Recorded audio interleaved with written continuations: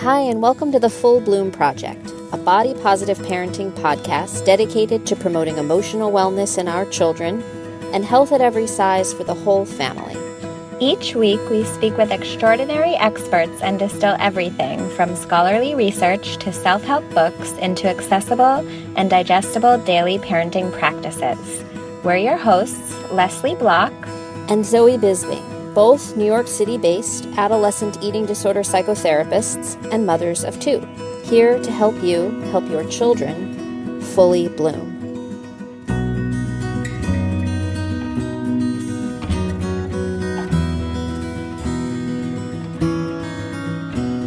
This episode is brought to you by the letter J for junk food. To gain access to the virtual guide to this episode, please subscribe to the Full Bloom Project mailing list at fullbloomproject.com. Our virtual guides help reinforce the ABCs of body-positive parenting by providing additional research and resources so you can help your children fully bloom. We're back for part 2 of our conversation with Evelyn Tribole, the award-winning dietitian and co-pioneer of the intuitive eating concept. For those of you who missed part 1, Evelyn talked to us about raising intuitive eaters and shared research-backed evidence that supports the mental and physical benefits associated with this approach. We also talked about how intuitive eating helps our kids stay connected to their authentic selves, to their hunger cues, their needs, their preferences, and how in so many ways intuitive eating is a gateway to blooming in full. We left off calling out the societal tyranny of food rules that has confused many of us, Zoe and I included, about what our children should be eating, particularly when it comes to what many of us know as junk food. Now let's get back to Evelyn Tribole. I'm curious in your 25 years if you've noticed more rules that have just emerged in our culture. Yeah, I've noticed more rules and rigidity. And that's what there's nothing wrong with having preferences. There's nothing wrong with wanting to feed your family in a certain way.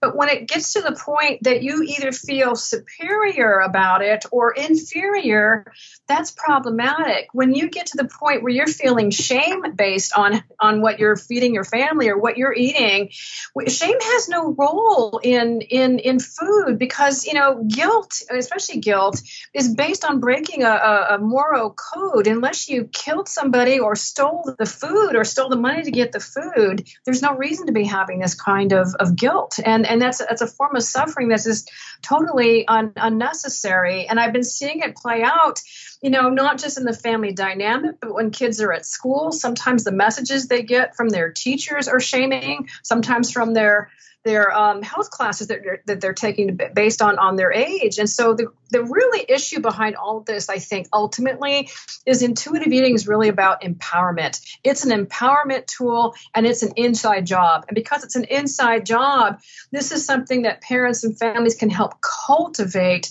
but is a child that actually listens and gets to put this online, listening to their bodies. And completely related to what you're saying with increasing rigidity, I think with increased rigidity and sort of wellness culture or health, I don't know what it's even called now, but like the wellness diet that's out there. And we see a lot of it here in New York City, just this like value judgment placed on processed foods and halos around kale smoothies. And so we think it might be a nice time to talk about junk food because I'll say that I love the way you talk about junk food and reframing junk food in your book, because junk food is it's such a popular term and everybody uses that term, even well-meaning parents. Yeah. But I wonder if you could help us understand, what might be problematic about the use of that word and also what are some alternatives?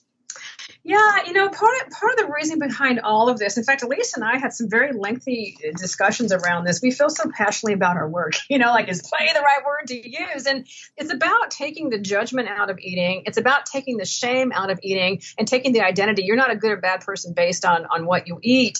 And there's the phenomenon that happens over and over and over again when food is not a big deal, when you can take it or leave it. Suddenly it's just food. It's not a big deal. And that's a wonderful thing to play out. But if you have shame and you start eating in secret and then start eating in quantities because you don't know when you're going to have that food again, it's really, really problematic. And what really matters, and I think this is an important message for parents when it comes to nutrition, because that's what I hear concerns about. They want their kids to be healthy, is we're looking at the total health of a kid, which includes their well-being, which includes their psychosocial growth as well. And one meal, one day, not even a week, will make or break your kids' eating. It's what you do over a pattern of time with consistency. So I think it's an important aspect of this, that basically all foods can fit. And certainly there is a nutritional difference between eating a piece of apple pie versus an apple. But the idea that all foods fit has to do with our emotional wellness. And if having let's say a cookie or a piece of cake or whatever it happens to be, you eat that and you're satisfied and you're done, you go on doing whatever it is you're going to do. But if from out of health reasons, it's like, well, that's junk food. So instead of having apple pie, I'm going to put applesauce on a whole wheat cracker. You're not satisfied. And that might lead to consuming more food than ultimately that apple pie because it didn't hit the spot. So it's an interesting vicious cycle that gets into playing itself out. We call it the Last Supper eating. When you think you're never going to have a food again, you're going to actually have more of it. You're not even tasting it. And then when you add guilt on top of that, that really interferes with the pleasure of eating. I just wanted to make sure we got you on record using that word play food, because I want to make sure that we capture that. I know you're explaining well why not assigning a moral judgment is imperative, but can you tell us a little bit about why you guys chose the word play food as a substitute for the word junk food? Yeah, we use the word play food because it's like a kid plays is part of life. And so play food acknowledges you might not be getting a lot of nutrients from it, but there's a pleasure aspect that you get. And, one of the things that really influenced me in all of this is just looking at how kids are raised in France. When they're in preschool, in their preschool system in Paris, they sit down to a 3-course meal, which includes dessert, It's all part of the process. It's all part of the joy. You enjoy and you're satisfied and you're finished. So play is kind of a neutral term. It sounds a little bit joyful. So that's why we chose that word. Mm-hmm. So I'm curious kind of what questions you often get from parents around play food. Oh, yeah. So the question I get all kinds of questions. So I'll get the question on how often is too much? What is too little? And especially when a family dynamic has been where there's been no play food at all, how do you integrate that? So one of the things I like to do is I like to make it no big deal, and I like to make it random. So sometimes you have dessert, that's a play food, and sometimes you don't, because I don't want to build in an expectation. Sometimes I might suggest to a family that maybe lunch is a good place to do this, because you're putting all the food in at the same place. A little treat, play food, with a sandwich and fruit or something like that. And so the child truly has autonomy in how they're going to be eating that. So there's all different kinds of ways. And I'll give you an example of play food that has really stuck with me. I was working with a woman who has compulsive eating, and she was talking about the difference with how she was raised in her family versus her husband's family. She was raised in a family of all girls where appearance was important, including weight. They had rigid rules around not eating, quote, junk food. And as a result, that became her obsession.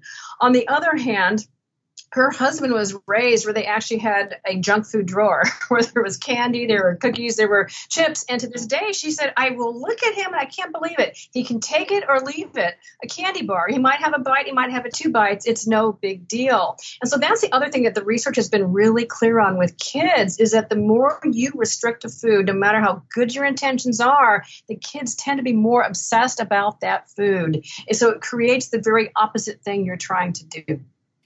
That's an important point, and it sounds like there's some persuasive research behind that. So, yeah, we'd like to ask you an impossible question.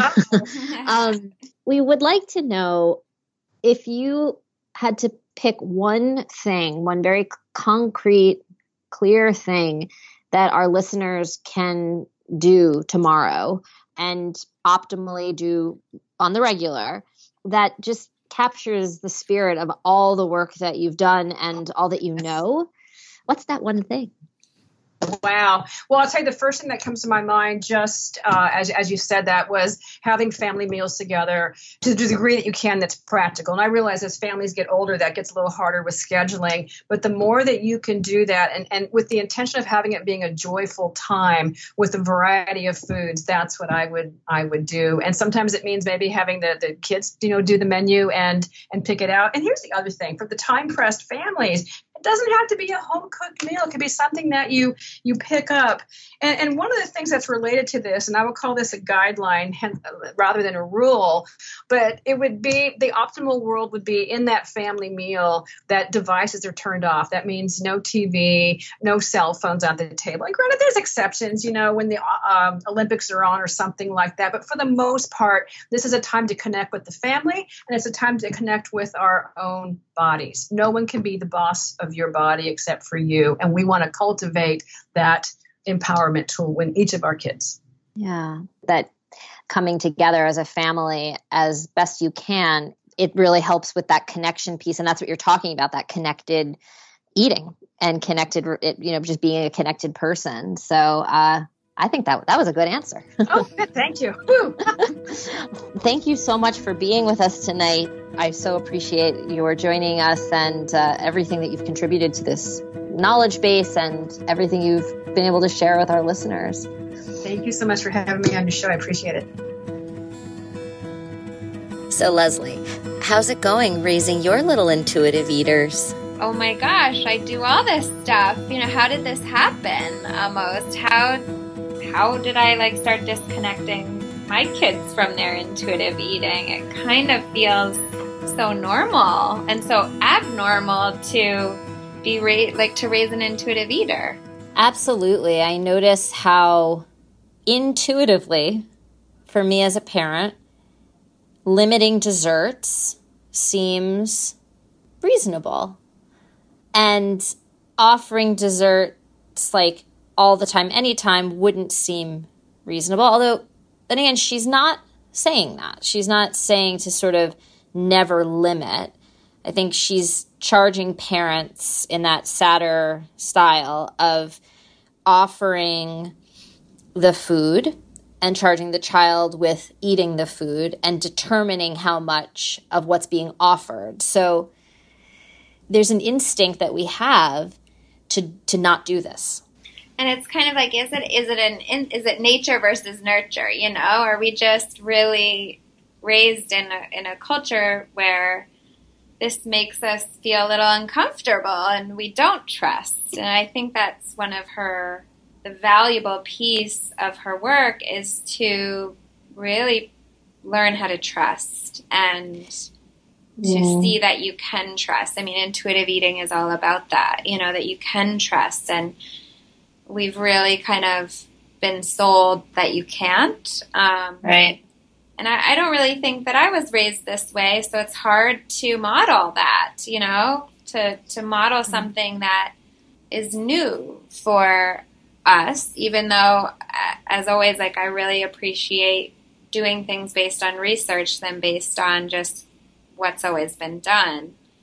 I've been trying to do this a lot more with my kids, and it's really interesting to watch them. I think one of the things to remember if you are a listener and you try it out is that your kids will not trust you at first. That, that you might see them eating a lot of dessert for a little while. I tried this yesterday.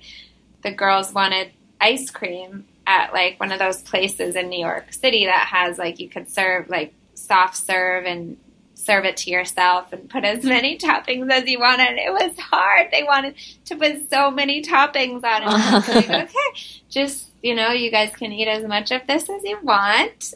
And they both didn't finish it. And it was a good exercise for me. So I have also been playing around with it more because, and it's what I hope that our listeners will benefit from, right? Just becoming more aware, dedicating a little bit of brain space to rereading her chapter on raising an intuitive eater or some of the other people we're interviewing right now. I've also been more mindful and noticing a similar thing, trying to notice my instinct to say, no, you can't have a second juice pouch at the birthday party. And juice pouches are actually not something that I bring into the house. It's not like a staple for us. And, however, ice cream is. So it's not like, but juice is just one of those things that I wasn't raised on. And I think I do have, despite what I know about the healthy behaviors that can come from regularly exposing your kids to things like juice is one of those things for me that I just kind of avoid. And it's sort of no big deal to avoid. But then I noticed that they're sensationalized at parties. And my son went for one, and then he wanted a second one. And I'm thinking, well, 2 juices is not necessary. One is enough. And then I did the same thing. I thought, who cares? Like, have a second juice. What do I care? What happened? He didn't finish it. And then he didn't want birthday cake at the party. And I thought to myself, I think he got his sweet quota. Like, he didn't want the cake or need the cake, I guess. I don't care if he eats birthday cake. I want him to eat birthday cake. I was a little confused. And I think I even said, don't you want birthday cake? And then I thought, oh no, I'm doing it, And then my other son ate the birthday cake and then didn't really want much dinner later that, he was obviously regulating. Like, he was full from this sort of like party lunch that kind of went late. And so maybe in us sharing a little bit how we're playing with this, it sort of can help others. I guess I hope it helps others recognize that it's awkward and it's a process, and it does require a little bit of like, oh, wait, why am I saying no? And like, what will happen if I say sure? Like, and so maybe that's my takeaway, maybe, that like hearing even from you that you're kind of in the same boat, like, if we're in that process, like, how are other people feeling? Yeah. I think that's what we want to hear also from our listeners is what's hard about this or what's working. And we'll definitely want to get for our listeners all the research that supports this because she made a lot of references, and I think that will be valuable. And as I almost kind of want to go and reread it all for myself just to really help myself feel like it's okay almost, It's almost like I have to like give myself permission, which is weird because the process is intuitive eating, and wow, like, why do we have to give permission for that? But it's just a tricky world that we live in, I think. And this is obviously why we're doing this podcast. Well, and that that level of like our social context, like our society, our culture is perhaps what is making this difficult for us to do. And as you were saying, you want to read the research, me too. But I'm thinking, I can also just reflect on my kids when they were newborns, when they were infants. And like, when it was just milk, it was sort of less of a thing. And I think a lot of people do start to kind of get that uptick in anxiety about this around 6 months when solids are introduced. But if you really think about babies, and she talks about this in her book, like, we as babies just self-regulate. We cry when we're hungry, we get fed, we're satiated, we get hungry again, we cry, it's like there's something really basic there that's been buried deep underneath a lot. So appreciating that and reading the research, and then also just reflecting on babies. Like, I want to just make sure that our listeners there's so much more.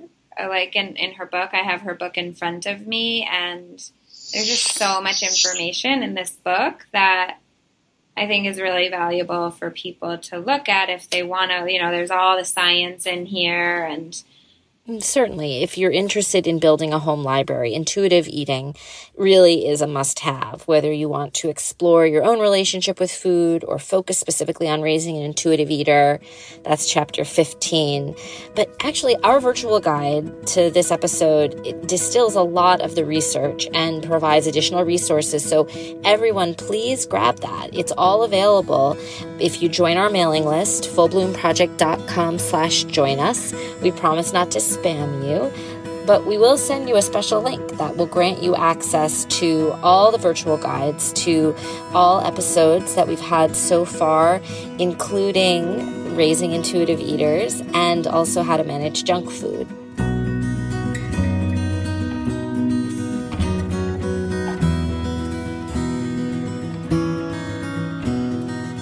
So that's our show. If you're anything like us, you too may find that today's diet culture makes raising an intuitive eater feel far from intuitive. But we hope you'll still consider these trusted concepts and let us know what comes up, whether you want to explore your own relationship with food or focus specifically on raising an intuitive eater. As always, we are interested in your take on this episode and what new parenting practice our guest inspired in you. We'll be on the lookout for your comments and questions on Instagram, so please be sure to follow us at Full Bloom Project and tune back in next time for more body-positive parenting wisdom.